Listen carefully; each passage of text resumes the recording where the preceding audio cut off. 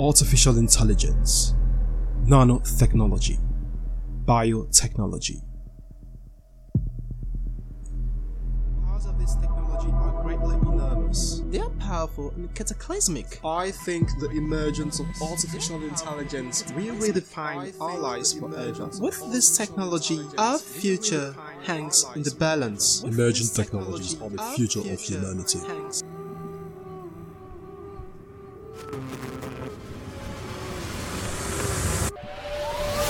This is the Future Discussions podcast. On this show, we talk about almost any issue that affects our future as humans. We look at this through the lens of emerging, converging, and disruptive technologies, paying close attention to how we can leverage on these technologies to create the kind of future we want. I am Augustus. Join me as I take you on this amazing journey of discovering our future and the powers locked within our emerging technologies.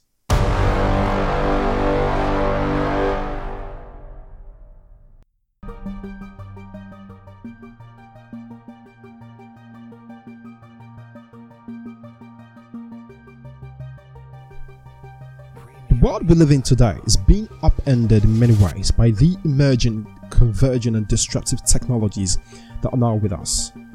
Now, in almost every sector or every domain of human activity and every aspect of our experience. Some have described the effects of these technologies as cataclysmic, but others see it as revolutionary. However, as we reflect on this, so there are some important questions that come to the fore. What are the most significant thing or the significant things about these emerging technologies? And what is the nature of our world today, and how could our technology potentially impact on it? What emerging technology will have the greatest impact on that business that you own or that you manage? More importantly, on you as an individual human species. So today we discuss ideas about the future of everything with the renowned futurist Thomas Frey. So we talked about things like the most significant technology in our world today as we go into the future. We also discussed ideas about innovation, the drivers of innovation, and how it can be potentially applied in creating the kind of world we want. We also talked about the future of AI, robotics, and work. We also talked about the future of Africa in an emerging world of technology, amongst many other things. So, welcome to the show. Let's dive right in.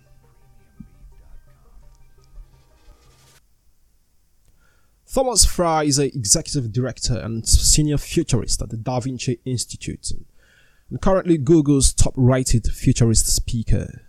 He works closely with his board of visionaries to develop original research studies, which enables him to speak on unusual topics, translating trends into unique opportunities. As part of his celebrity speaking circuit, Tom continually pushes the envelope of understanding, creating fascinating images of the world to come. His keynote talks on futurist topics have captivated people ranging from high-level government officials to executives in Fortune 100 companies, including NASA, IBM, AT&T, HP, Capital One, Visa, Ford Motor Company, and a whole lot of other companies that I cannot mention here. There are very much many here. Because of his work inspiring inventors and other revolutionary thinkers, the Boulder Daily Camera has referred to him as the father of invention. The Denver Post and Seattle Post Intelligence have referred to him as the Dean of Futurists. Before launching the DaVinci Institute, Tom spent 15 years at IBM as an engineer and designer, where he received over 270 awards, more than any other IBM engineer. He is also a past member of the 999 Society, a high IQ society over 99.9 percentile. He's a very brilliant and a smart guy. So, Tom, very pleased to have you on the show today. Welcome to the Future Discussion podcast. Yeah, thanks for having me on. So, as a way of beginning, I would like to ask you, how do you basically see the world we live in today? Um, the world is changing in lots of interesting directions. We just did an event last night uh, on the techno apocalypse and whether things can go really off the rails and things can all go bad. And see, we're very dependent on technology today, and in the future, we're going to be more dependent on technology. And when we become so dependent on technology, that means that we have more breaking points, more things that can go wrong. And if somebody, a devious person, decides they want to take down the internet or a specific company, there might be a greater likelihood based on our dependence on technology. So there's some danger zones there that we have to steer clear of. But there's so many positive things happening in the world. One of the things I talk about a lot is that all the emerging technology gives us the tools of creation. It gives us the tools to produce far more things than ever before. So I've been predicting that over the next coming 2 decades that we're going to see over 100,000 new micro industries spring to life. Now, every industry is a bell curve. It has a beginning, a middle, and an end. And 1,000 years from now, all the industries we have today will have gone away and been replaced many times. And so when we look at our industries that we have in the world today, the most profitable ones end up being in the second half of the bell curve. And so we're at a point where we're going to start seeing lots of new industries come to life. And every industry starts as just 1 or 2 businesses springing to life. So it all starts as a micro industry. And that gives us the opportunity to look at the potential for lots of new things coming out of the woodwork. And a lot of our existing big businesses are going to start falling by the wayside. Very interesting there. So I'd like to quickly go to the next question. So what most significant thing about our technology today should we take note, going into the future? Yeah, some of the most significant things today is that everything is connected. We're connected. We're connecting devices to devices. We're connecting people to devices. In the future, all of the devices that we have connected they will understand our voice. We can talk back and forth to them. All the teddy bears, the garage door openers, the timers we have in the kitchen will be talking back and forth to.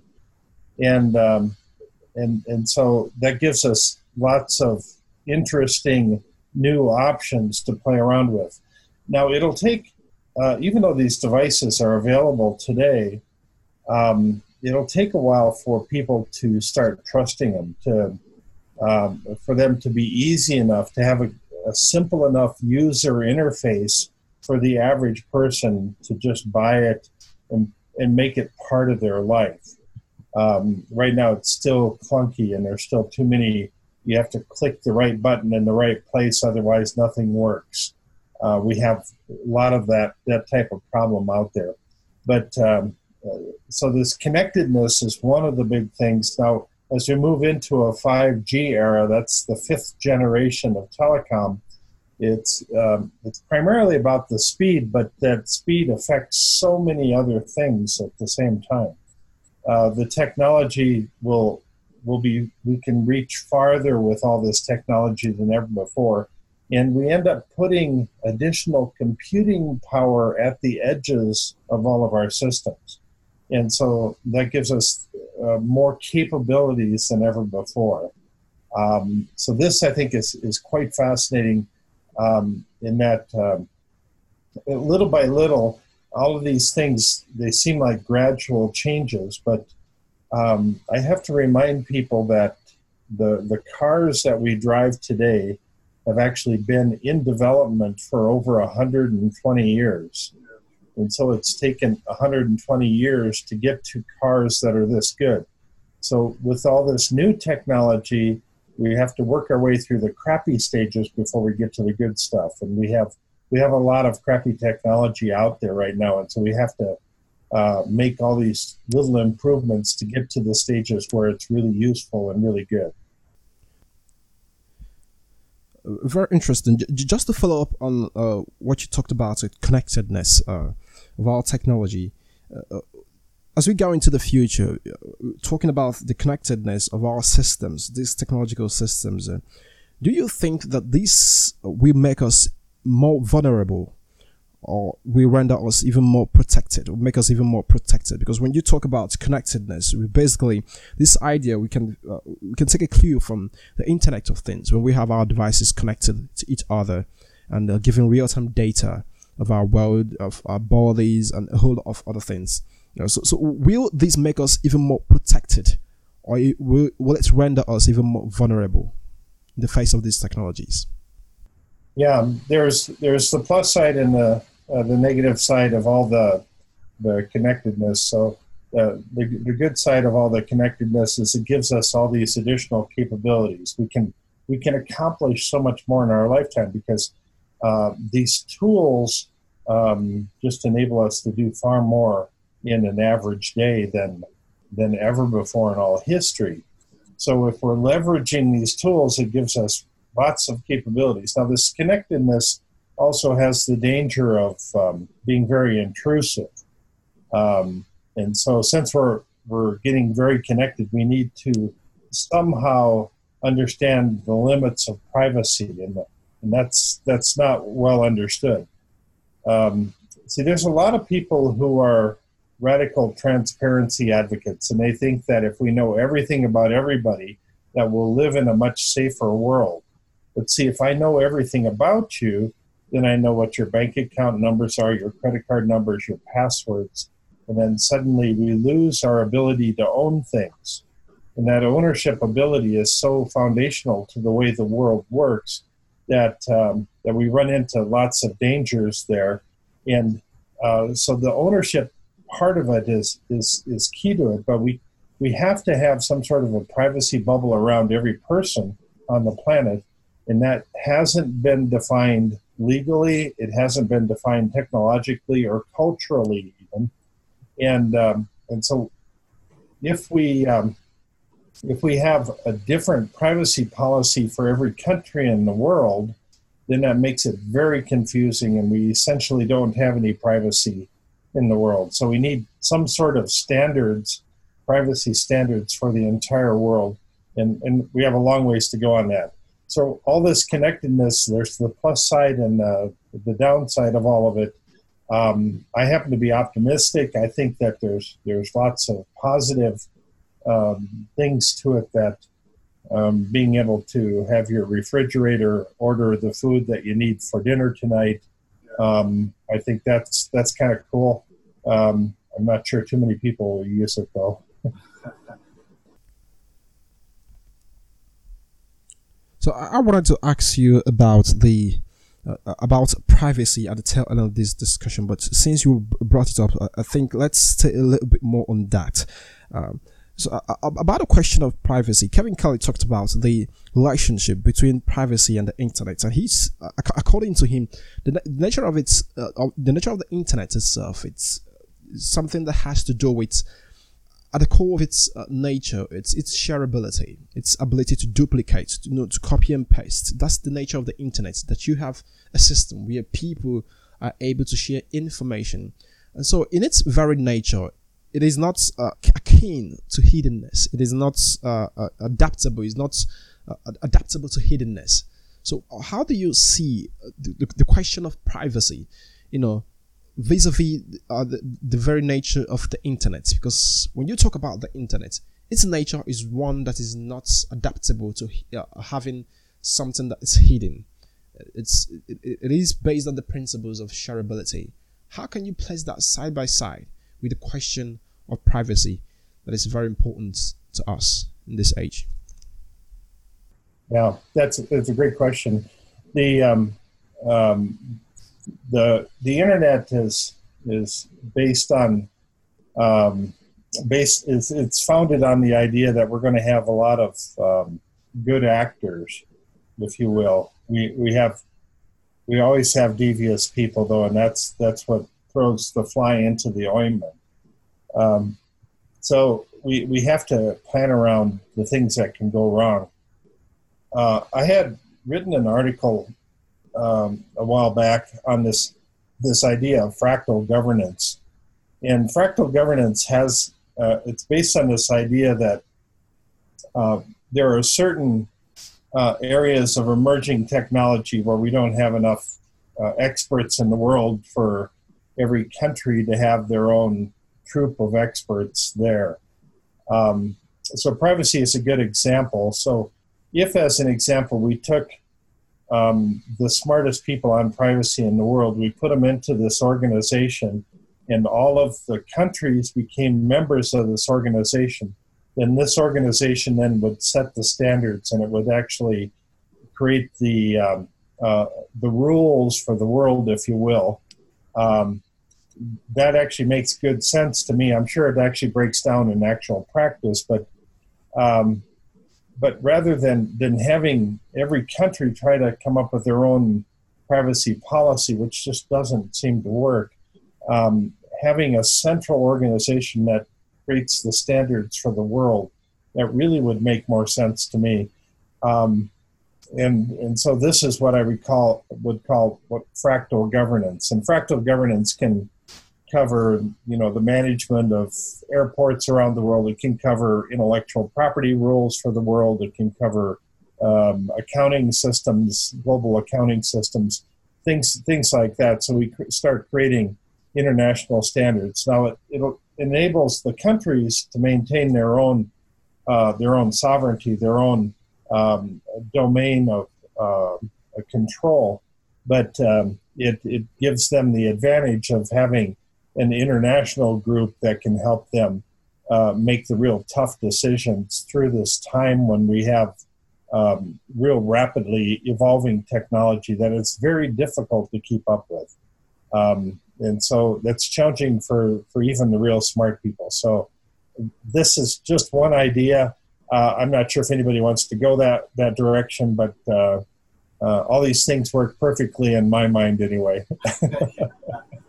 That's great. That's great, by the way. That's exciting. Okay, that's very interesting to note. So let's go over to the next question. I'd like you to talk to us about innovation.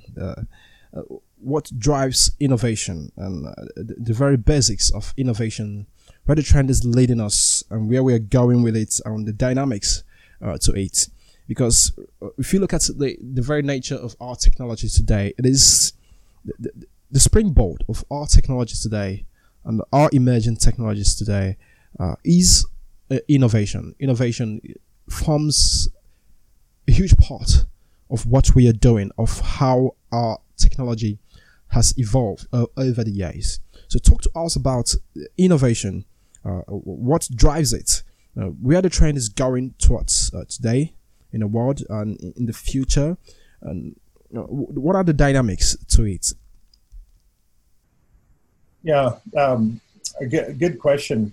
So there's a certain percentage of our population that their brains are wired in a way that nothing is ever good enough the way it stands today, that they always have to try to improve it. And they're always looking for faster, better, cheaper ways of doing things. And that's the part of society that always keeps us moving forward. There's a couple kinds of innovation that I like to break it into. The disruptive innovation that disrupts existing industries, causes companies to have to do more with less. And then there's catalytic innovation, which creates entire new industries. And the catalytic innovation, I think, is where it gets real interesting. Now, in the past, things that would fall into the catalytic innovation category are things like photography and airplanes and automobiles and sewing machines and electricity. All of these went on to create multi-billion, multi-trillion dollar industries. And so then when we look at today, all this emerging technology that we have is going to give us the tools of creation. So we're very likely to create new catalytic industries. And so we're not necessarily destroying existing industries with it. We're creating entire new industries. And that I think is very positive. There's some of them that are doing both. They're destroying the old and creating the new at the same time. And so there's this creative destruction stuff that's happening all around us. I think we're going to see this play out very quickly over the coming years because digital technology enables things to happen faster. Even though the evolution of physical items takes place at a slower rate, digital items can actually evolve very quickly, and we can go from they can scale quickly, go from 0 to a $1 billion company in just a few months. That I think is quite remarkable. The physical world is still working at a bit slower pace. So the driverless technology, as an example, is going to take a while to evolve. Flying drones is going to take a while to evolve. Those are physical products. The 3D printing, virtual reality, all of these things, because they involve physical products, they just take a little bit longer to evolve. So it's easy to predict things are going to happen really fast, but they'll happen slower than we think. That's very interesting. You've talked a lot about, in some of the places, about the 3 laws of exponential capabilities. So I'd like to understand, talk to us a little bit more about these exponential capabilities, the laws. How do I really apply or fit to what we're talking about, especially in this age of digital globalization, and especially in this age? How do they really fit in? Yeah, the exponential growth patterns. Every industry kind of moves at its own pace. So in the United States, 2018, we finally achieved 10% of our retail, it happens online. So 10% of retail is now done through e-commerce. Now that's essentially taken 25 years to reach 10%. Now, people in the late 1990s, when the internet was getting started, they were all predicting that we would have the death of all these bricks and mortar store. All the traditional storefronts would fall apart and we'd be buying everything online. It's actually taken much longer than people ever anticipated. And so this type of technology takes a while to warm up to, and there's lots of subsystems that have to come into place before it all works efficiently.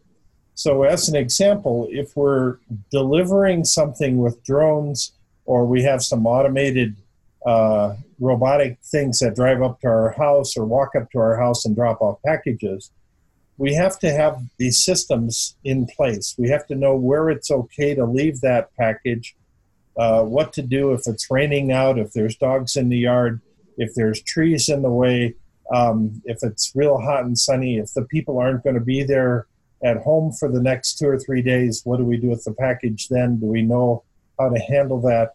And so how do we keep this merchandise that they purchase safe and secure until they actually retrieve it? And those systems are not in place yet.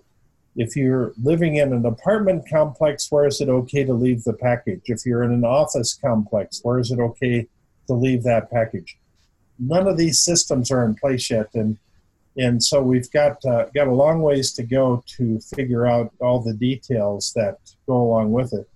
So e-commerce is going to continue to grow, but this last mile part, this solving the delivery truck to the door to the actual customer, that's a tricky problem to solve. So that'll take a few years.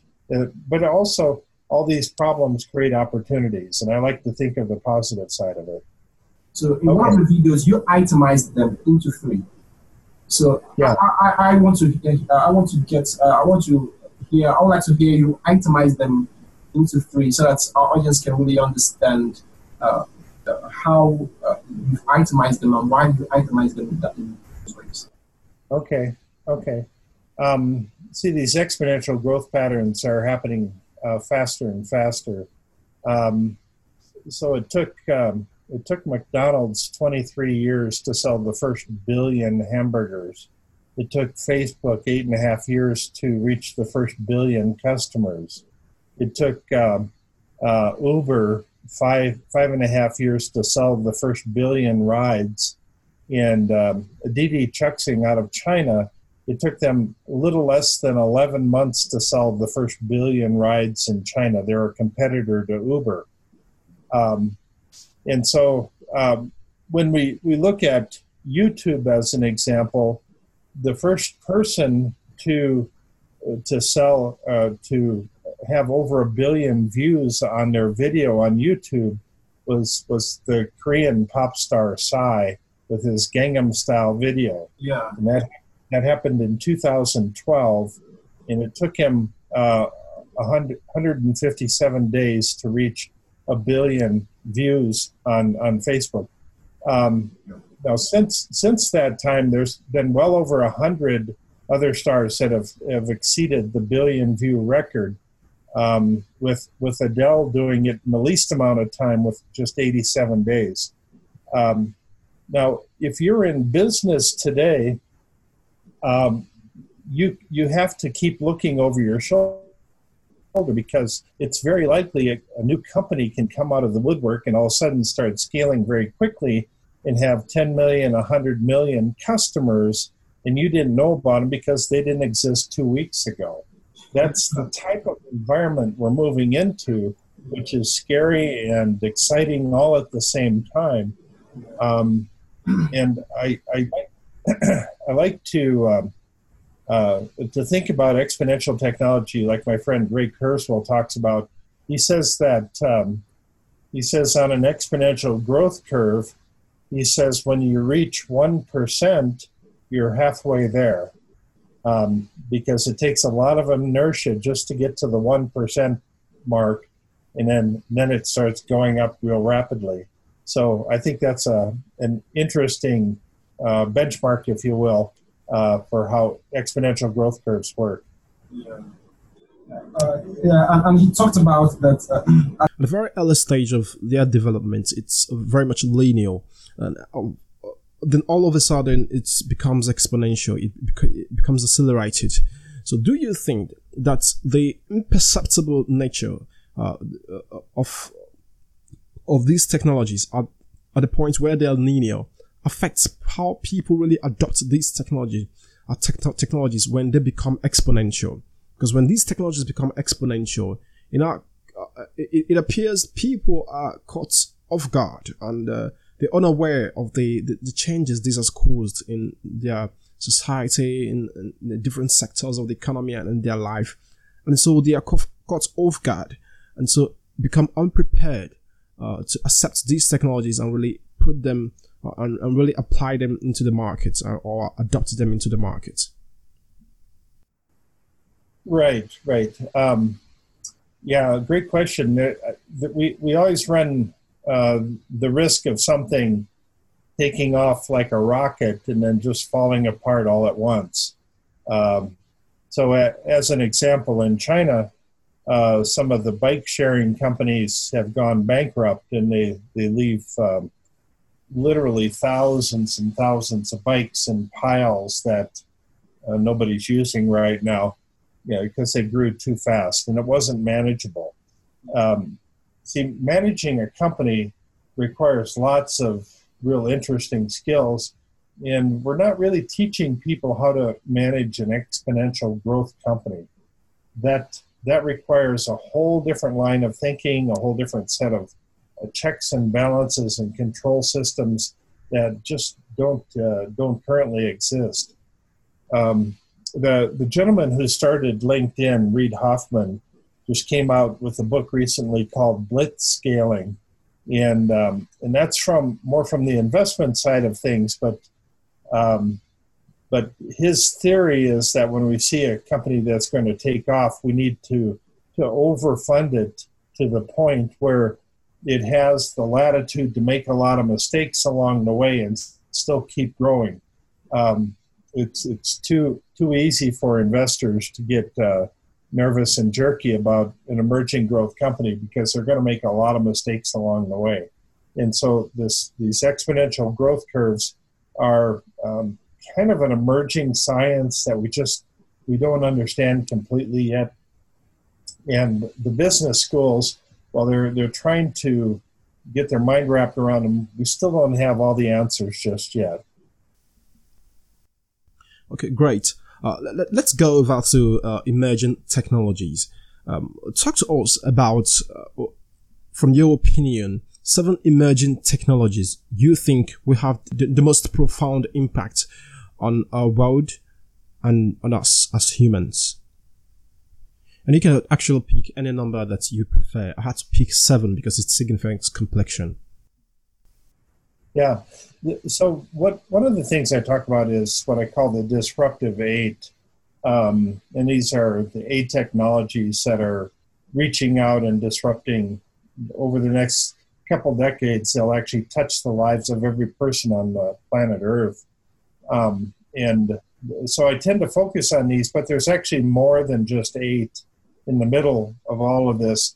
But I talk about sensor technology and 3D printing and Internet of Things and flying drones and driverless technology, blockchain and cryptocurrency and artificial intelligence.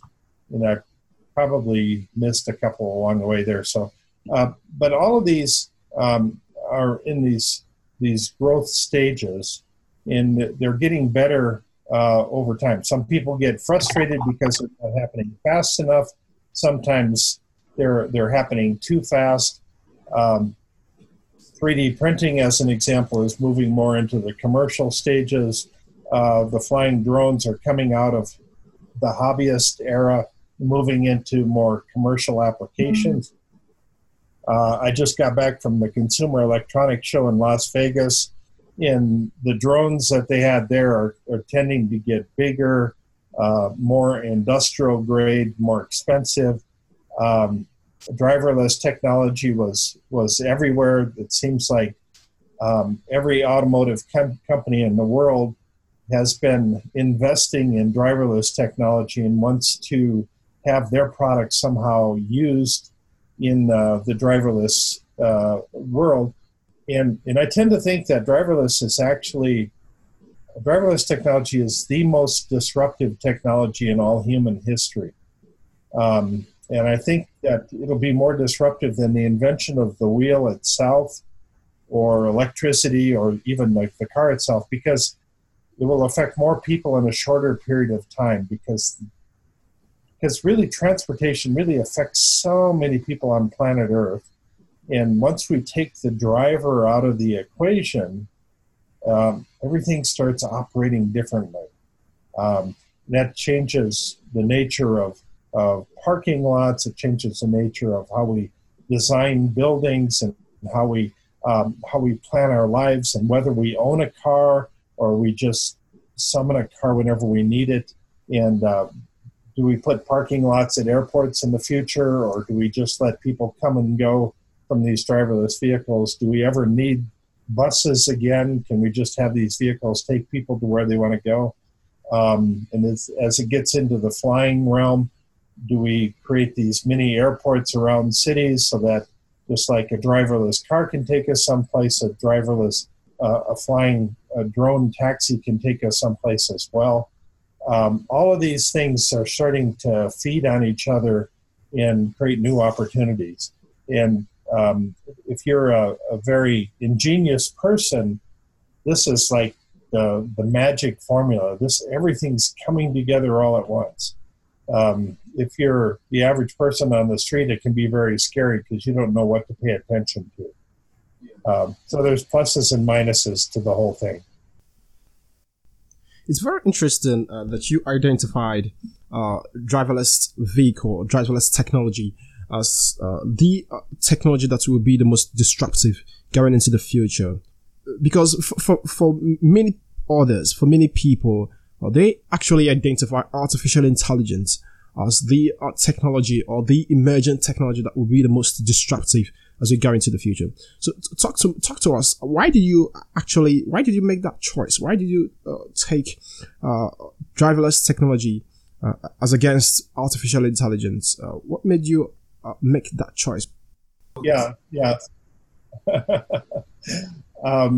I actually think the artificial intelligence is going to take longer, but that's a whole nother discussion.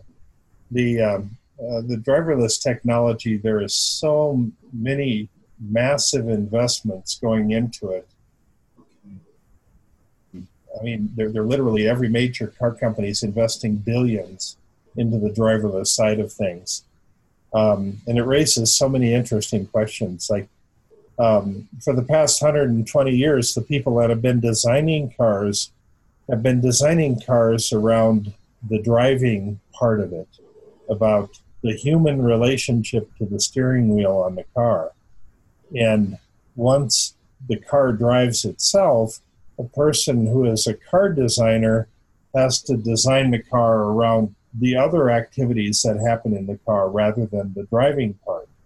And so it begs the question, is this the same job? Are they doing something different now? And so I find it intriguing that in the future we're going to have the jobs of, we're still going to have nurses and doctors and teachers and bankers, but the tools they use are going to be vastly different. So then it begs the question, is it the same job? Is it the same profession that they're doing? And a lot of people will argue that it isn't.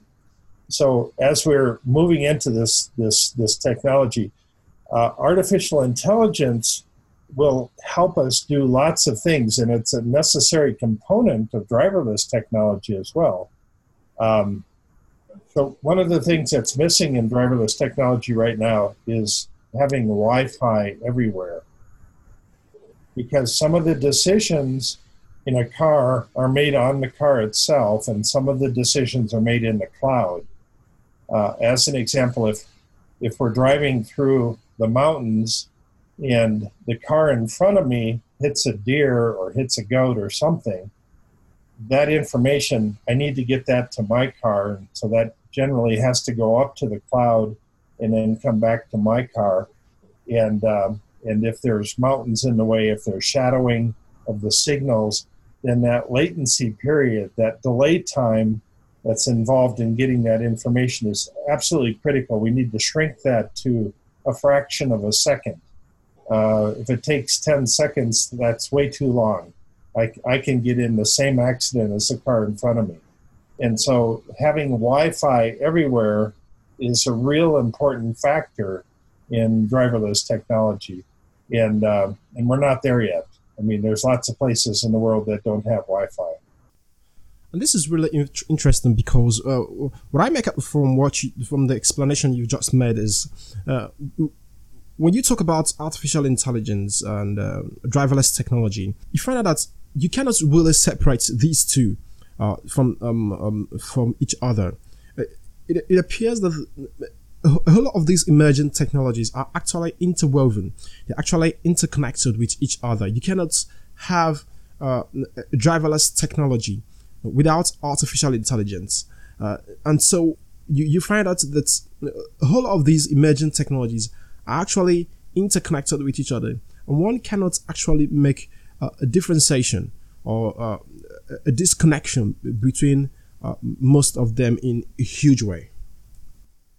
Yeah, you're absolutely right. However, the artificial intelligence that's used in driverless technology, while it'll become very good at driving cars, it won't be very good at playing chess or help you cook recipes in the kitchen or help you figure out solve other types of problems. So like an artificial narrow these intelligence.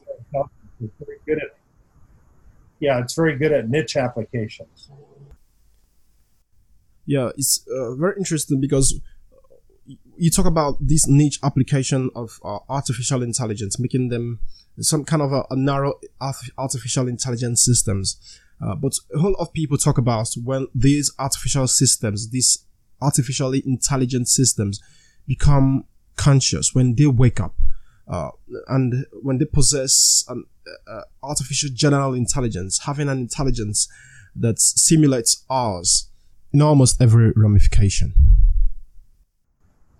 Yeah, in the artificial intelligence world, there's something called the incompleteness theory, and there are certain. This theory contends that there are certain barriers that we can't get across with artificial intelligence, that we can only go so far, that we can't make anything that's totally human-like. Now, whether that's true or not remains to be seen.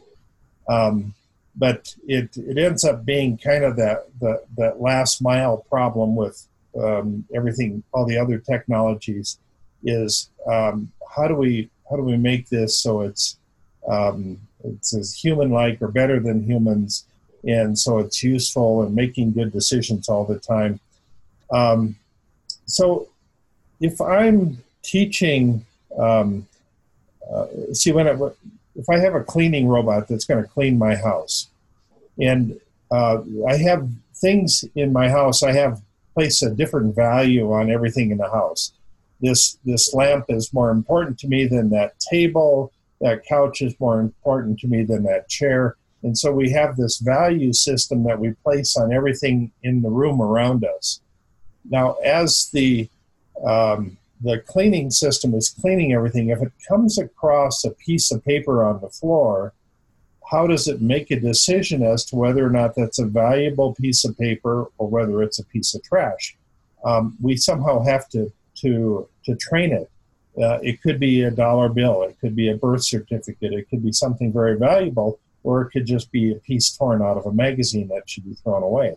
And so as we start teaching it all of these things, and how does it know not to spray water on this electrical outlet on the wall, because that'll cause everything to short out.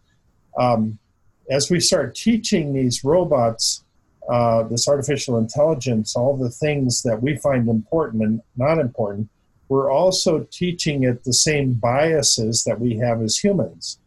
And somehow we're expecting this artificial intelligence to be smarter, better, more impartial than we are. But very likely we're going to have to contend with a lot of the same kind of bias problems that we have, that we're building into our robots. That it's very interesting when you talk about these biases that this artificial intelligence systems are getting from us, because going into the future, Ryakusa talked about when these artificial intelligence will some kind of wake up around 2045 or so. It will become a huge problem for us. And he talked about us wanting, having the tendency or needing to augment our intelligence with this system in order to cope up with the rapidness or the operating power of these artificial super intelligence, in quotes. And someone like Elon Musk is doing a great work with his Neuralink project, trying to augment human intelligence with artificial intelligence so that we would be able to really work side by side with these artificial systems. So what do you think will happen to us at a time or at a point when these artificial intelligence systems become super intelligent? And when they become super intelligent, but with our biases, what do you think will be our fate? Yeah, but it's a great question. I mean, we can only theorize as to where this goes in the future, but we really have to teach these robots this artificial intelligence. Otherwise, it won't know how to do things. And while there are cases where it seems like it's picking up things on its own, we'll still have to have human oversight of these systems. Now keep in mind, all technology breaks down. All computers will eventually break down, and all the robots will eventually break down. And yes, we can create robots that will repair other robots, but as the technology continues to evolve, this robot that repairs other robots is only able to repair the older generation robots. It hasn't been upgraded to repair new generation robots. And so we're always going to have the human, the Sherpas around to help us figure out how to make sure that things aren't going totally out of whack, and to keep things in bounds. So does it have the potential to really go off the rails and start attacking us? I always like to ask the fundamental question of why. Why would it do that? What's its motivations? What's its intentions? I mean, we're not, the human nature is that we come with our own desire to live, to survive, and these survival instincts kick in after a while. I'm not sure that we're building in survival instincts into robots, and why would we do that? Maybe we would, but so this fundamental question of why would it do that? Why would it try to take over everything? Now, I might be missing some of the possibilities here, but I think that maybe some of the anxiety over this artificial intelligence is being overblown, and in the interim, there's extreme good things that can come out of the artificial intelligence. It can help us do things. It can help us be faster, better, quicker at the jobs that we're doing today. So I look at the positive side of the equation. Just to stay a little bit more on some of the possibilities that might warrant these artificial intelligence systems to become conscious or want to take over from us. You talked about the survival instincts, the survivability, that it's not built into these machines, and you talked about the question of why would they want to do that, and since it doesn't have these survival instincts, why would it develop it in the future, or are we going to develop it in the future? Well, let's stay a little bit more on the question of consciousness. Let's bring it down to the question of consciousness, because you know that every intelligence system, by its virtue of its intelligence, seeks to preserve itself. And if you take it even further to the question of consciousness, when these artificial systems wakes up, as it is in the case of humans, and becomes conscious, the very intrinsic characteristic that goes with consciousness, it's the survival instinct, survivability. So if it wakes up, if perchance wakes up in the future, becomes conscious, don't you think that the question of survivability, coming from the perspective that it has become conscious, is a necessary affiliation, or a necessary thing that goes hand in hand with its consciousness that it's developed? There's always those possibilities. Now, if you think in terms of like right now, there's some experiments going on where they'll take the brains out of a cockroach or out of a rat or something and try to incorporate it into a mechanical device, and so then you have this a cyborg device that comes out of it. So if there's partially organic material, partially mechanical stuff, then it could very likely start taking on the survival characteristics of a more human-like person. I tend to think that, at least in our lifetime, in the near future, that the biggest danger with artificial intelligence is still devious people. People who want to use it to steal money, or to hurt somebody, or to create leverage, or political influence or something. I tend to think that that's the biggest danger that we face over the coming next couple decades here. Now, things are evolving quickly, and I could be proven wrong on that, so I'm certainly not the last word, but I think that some of these things get overblown, and realistically, I mean, they make great headlines. I mean, it scares the hell out of us, so...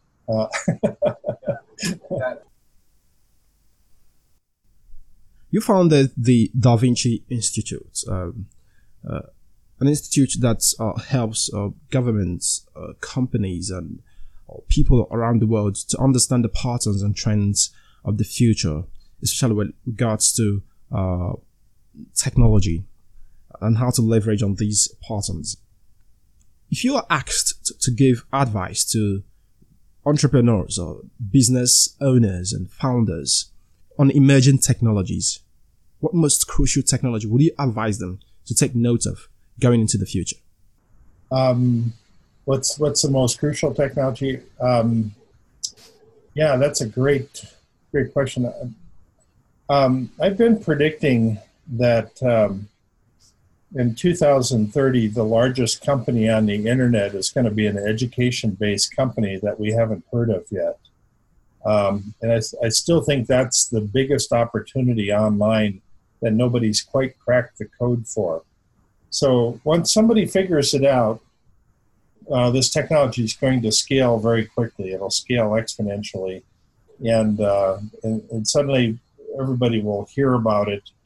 But educating people, we projected out that the average person in 2030 that enters the workforce will have to reboot their career 8 to 10 times throughout their working life, which means that we're going to have to kind of retrain ourselves along the way and reskill ourselves very quickly. Now, we don't have good systems for that.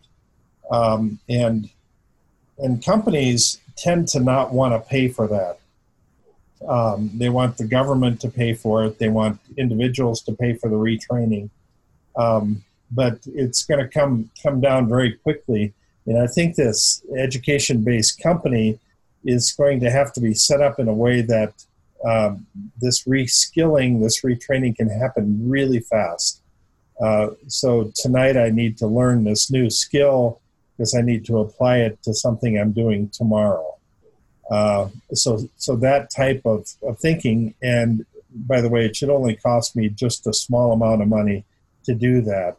And so I can't afford to try to line up time to go back to college for 2 years to get some sort of degree around this or that. I want something that happens on demand when I need it, and still be exciting and interesting and fulfilling all at the same time. So I think there's a huge opportunity there for somebody to figure that out. So when it comes to the other most crucial things, I think the whole financial world is going to get reinvented here. I think by 2030, over 25% of all countries will transition their national currencies into some sort of a cryptocurrency. It's just much more efficient. And the banking world is going to start to crumble around the edges. They have lots of power and control today, but when I can do all of these transactions on my cell phone, why do I need to deal with a bank? And so that there may still need to be some big banks in the background, but for the most part, this idea of having a branch bank on every corner of our cities just doesn't make sense anymore. So these are some of the things that I think will start transitioning quickly. And then the other one is the healthcare systems are just, they're not adapting quick enough. They're anti-technology. They're way too expensive. We're not getting enough benefit from our healthcare systems for what we're paying for, and so we need to leverage the data that is coming off of our bodies on a daily basis. So let me just give you one example here. If I somehow invented a digital tattoo that I could put on my arm, and this digital tattoo was in charge of monitoring all the aspects of my blood every day. It managed the characteristics of my blood, the blood pressure, the pulses per minute, everything about my blood was coming off a data stream that was my body was emanating on a regular basis. Now, the healthcare industry right now is in the business of selling tests, and they sell one test after another after another. Now, if you have that data coming off your arm, everything about your blood, most of the tests they do are blood related. And so we'd already have that information that we could then automate into a diagnostic system, so then we know all kinds of things that are happening inside of our body instantly just by monitoring the blood set up on this little digital tattoo here. That's like a game-changing technology that's just waiting to happen. And once that happens, then the whole healthcare industry kind of twists and turns, and we figure out we still need people taking care of people, but there's so many things we can do faster, better, cheaper than we're doing today. And I'm looking forward to that type of world in the future.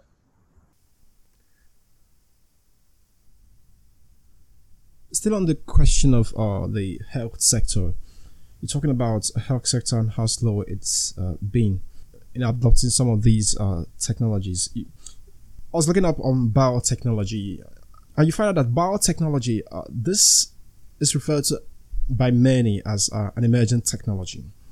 Which, if you looked critically, if you researched more into it, you find out that it actually came on board around 20th century or so. And so since then, there's this slow adoption of the promise of the technology into the healthcare system to use it in solving rapidly most of the problems or the healthcare challenges that we are witnessing today. I'd like to know, what do you think is the cause of our lack of rapid adoption of these emerging technologies, especially when it comes to biotechnology, into the healthcare sector to solve some of the challenges that we are witnessing today? Is it from the complexity in our biological systems, or as a result of phobia? What's actually the problem? What will you attribute to as the problem that's been preventing us from really adopting this technology into the healthcare sector to solve our greatest challenges? Yeah, that's a great question. From an outsider looking in, it seems like it disrupts the internal power structure in that industry. The doctors tend to be the ones making all the decisions. They're very smart people. They've had tons of schooling, tons of training, but they don't understand technology very well. And so they don't want to be sidelined because some piece of technology is making decisions for them. Now, when we have enough data coming off of our body, we reach a point where where it's not possible for any human on the planet to digest all of that information and make good decisions. And so that's when we need to automate the diagnostics on these individuals. But the doctors don't want to give up the power and control that they currently have, so they make sure they insert all these barriers and blockades to prevent that from happening. Eventually, those break down. The entrepreneurs always figure out a way around it, and so this is the healthcare world has become a real magnet for the entrepreneurs because there's so much money there, there's so much opportunity, and eventually. It's this entrepreneurial swarm that's developing around this industry is going to figure out a way in. The McKinsey Global Institute released the report in, I think, 2017, where they cited that by 2030, up to 800 million jobs will be lost to automation. And according to the report, in the US alone, 39 to 73 million jobs will be eliminated, also by 2030. And according to them, 20% of the displaced workers will be able to transfer to other industries, leaving off the others. That's the remaining percentage. We find it a bit difficult, or maybe may not be able to transfer to other industries. And I think the same percentage is also applicable to the UK. Talk to us about AI, robotics, automation, the role automation is playing in taking away people's jobs, and the hope of people of really getting themselves back into the system in an age of rapid automation. Because when you look critically into this, you find out that for someone who is working, for someone who is a farmer or a bus driver at the age of 40 and gets displaced from his work, from his job by a machine or a robot, what are the chances of that person relearning a new skill and becoming a programmer at the age of 40 or 50? What chances does that person actually have? And Yuval Noah Harari talks about a time where when this happens, according to him, this kind of a system will create a class of useless people who are really not contributing to the economy, and so do not have any military or economic relevance to the system. So what kind of social safety net should be put in place, or do you think will come in place to take care of these people, or to help them as they go through this process of transitioning from not having a job and maybe probably getting one in the future? Yeah, that's a very big question. The internet is a very sophisticated communications tool and enables us to align the needs of a business with the talent of individuals in far more precise ways than ever before. So rather than hiring somebody full-time, we can bring them on for 2 months or 2 weeks or 2 days or even 2 hours. And so the tools that we have to work with to find this precise skill set that we need to apply to this problem today, they're getting better as they're moving along. Now, are we going to be able to retrain all the people that, are we still going to have a need for low-skilled workers in the future? And my thinking is, yes, we very much will.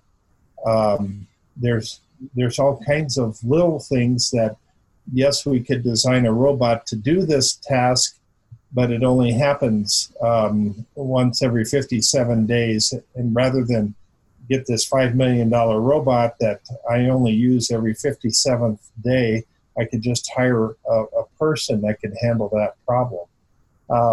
That's the type of decision making that's going to go on.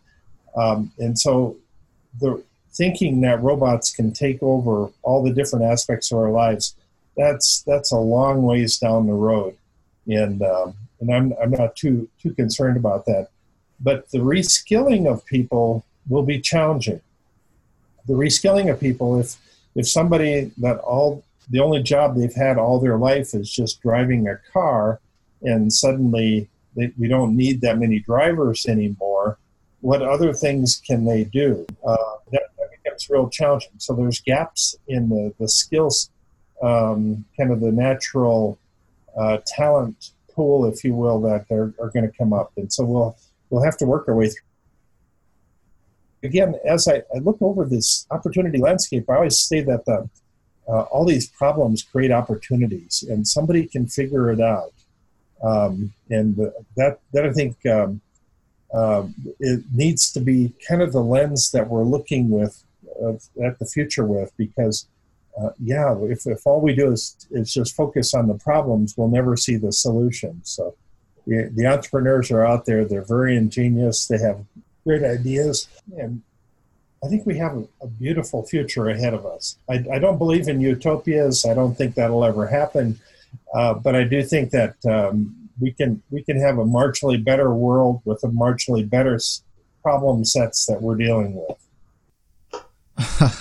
That's very interesting to note, and you're very good optimist there.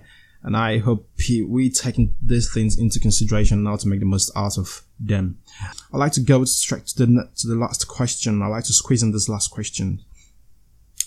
If we look at the world that we are in today, we find out that in the past, Europe and America, of course, took advantage, had the advantage to utilize the technology of the 20th century.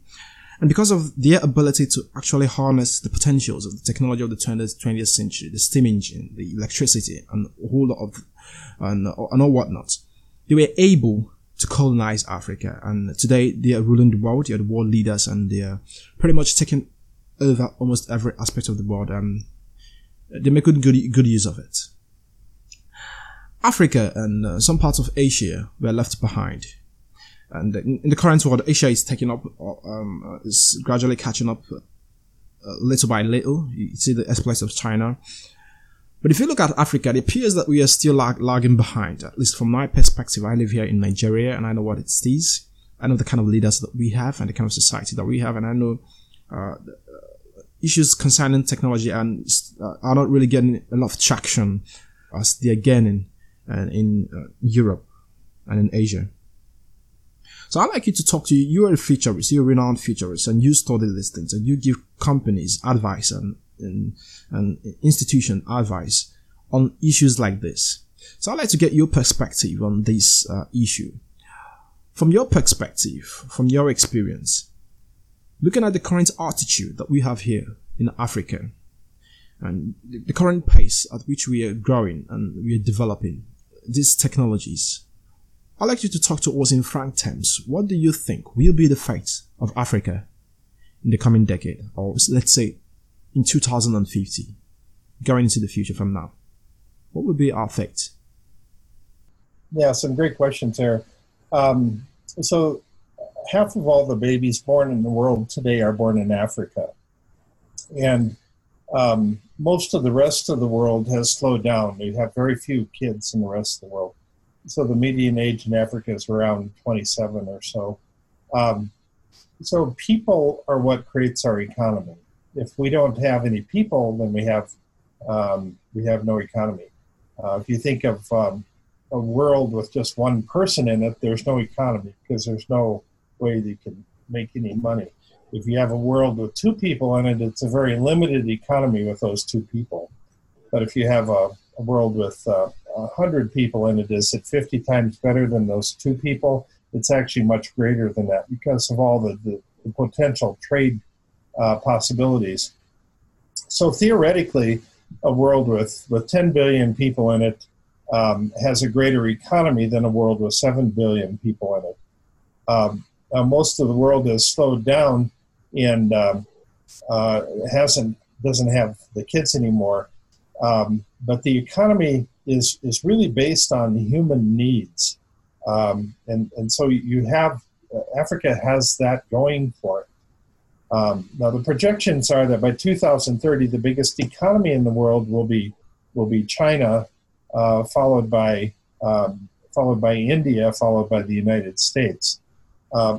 Really, it's because of all the people. The people really create the economy. Now in 2050, Nigeria is supposed to surpass the United States in population at the current rate, if that continues along what it is today. So you have the potential to have, by 2050, to have a bigger economy than the United States. A lot of it depends on things like infrastructure and systems and kind of leadership along the way. And there's a lot of variables in all of that.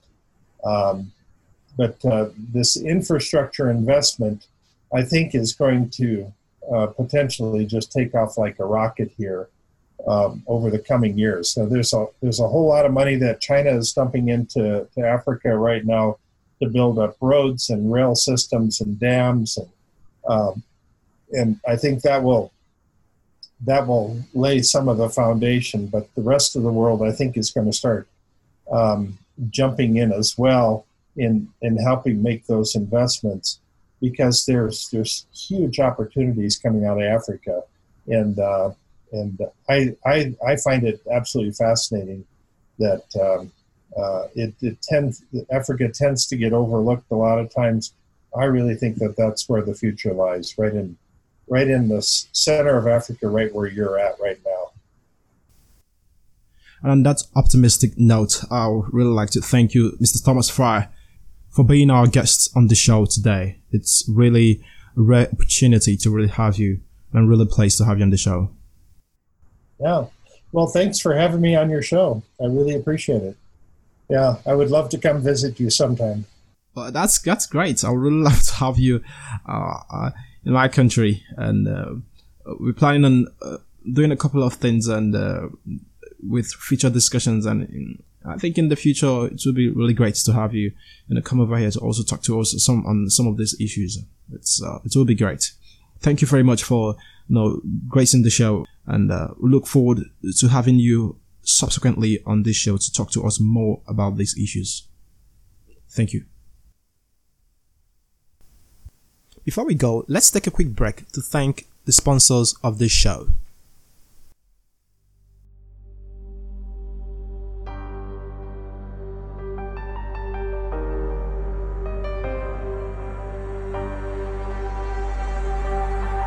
The first goes to Christopher Harley. He is a futurism advocate whose interests include singularity, artificial intelligence, cosmology, mathematics, quantum mechanics, robotics, and philosophy. He sees the universe as a collection of nested fractal levels, with the emergent behavior of levels driving its development. A Fortune 10 systems architect by day, he is also the vice president of the Lifeboat Foundation, a non-profit, non-governmental organization dedicated to encouraging scientific advancements while helping humanity survive existential risks and the possible misuse of increasingly powerful technologies. He helped found Sidekick.ai, which is building the technology to create an AI version of yourself that outsources your daily decision making. Christopher Harley is also the CEO and co-founder of TAFFDS.org. It's an international journal which publishes journals that are well researched. It also invites people to write researched and innovative articles, both empirical and opinions from every discipline on contemporary global topics, including futurism or futurology, futurism or futurology, transhumanism, science, engineering, communication, education, environmental science, and political science. And TAFFDS.org simply stands for Transdisciplinary Agora for Future Discussion. And of course, Christopher Harley can be found at nesteduniverse.com and on Twitter at nesteduniverse. Thank you for joining me on this episode of the Future Discussions podcast. If you enjoyed the show, please make sure you subscribe on your Apple or Google podcast or wherever you get your podcast. And don't forget to leave a review of the show, as that helps me in improving the quality of the content. For updates on fresh episodes, please follow us on Twitter at Future Discuss. You can also like our Facebook page at Future Discussions Podcast. I am Augustus. Thank you for listening.